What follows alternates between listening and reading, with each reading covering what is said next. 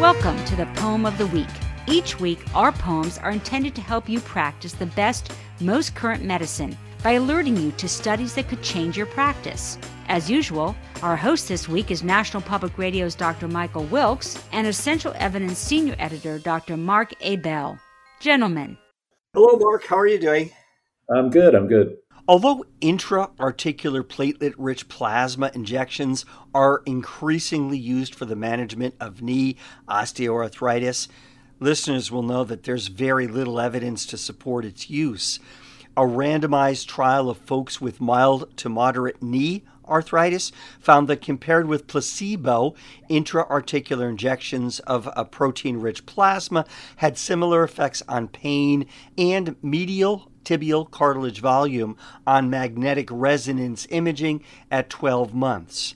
But we don't know much about the use of protein-rich plasma in the ankle. So, Mark, you found a poem. It was published in JAMA 2021. It starts on page 1595. It attempts to answer the question, are platelet-rich plasma injections effective for alleviating pain and improving function in adults with symptomatic ankle osteoarthritis?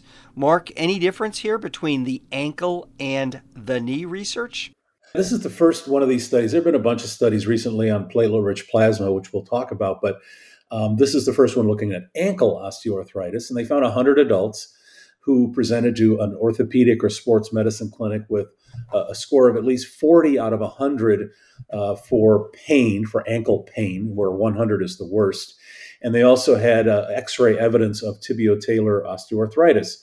Patients randomly were assigned to either 2 ultrasound-guided intra-articular injections 6 weeks apart of platelet-rich plasma or matching saline as a placebo. They also all got lifestyle and exercise counseling. The researchers who evaluated the outcomes were masked to the treatment group assignment. They used a validated scoring tool, so well done study. Complete follow-up was available for 100% of the patients half a year later. Using intention to treat analysis, the average improvement was similar in both groups, about 10 points in both groups using this 100-point scale. So really no significant between group differences on any of the secondary outcomes or the primary outcome. So bottom line, this is the next in a long line of studies showing that platelet-rich plasma has little or no benefit for musculoskeletal conditions. My orthopedic surgeon, I've got knee osteoarthritis, was really talking it up.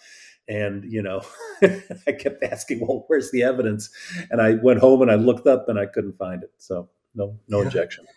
I wonder, just in theory, what's the thinking that does this is thought to act as a lubricant, or is it that they're growth factors? They're basically it's thought to stimulate regrowth of cartilage. And they're actually relatively painful, so that makes it an even better placebo, right? If you have an impressive, painful procedure, you really want to believe that it helped you. And these patients had some improvement, so did the placebo group. Someday we're going to see an orthopedic intervention where it's better than doing nothing or better than physical therapy. But so I'm still waiting. We'll keep an eye out for those studies. Thanks, Mark. We'll talk with you again in a week. Yep, sounds good. Well, that's this week's poem. Thanks for listening. If you'd like to read this and other recent poems, please go to www.essentialevidence.com. And please join us again next week for another medical poem.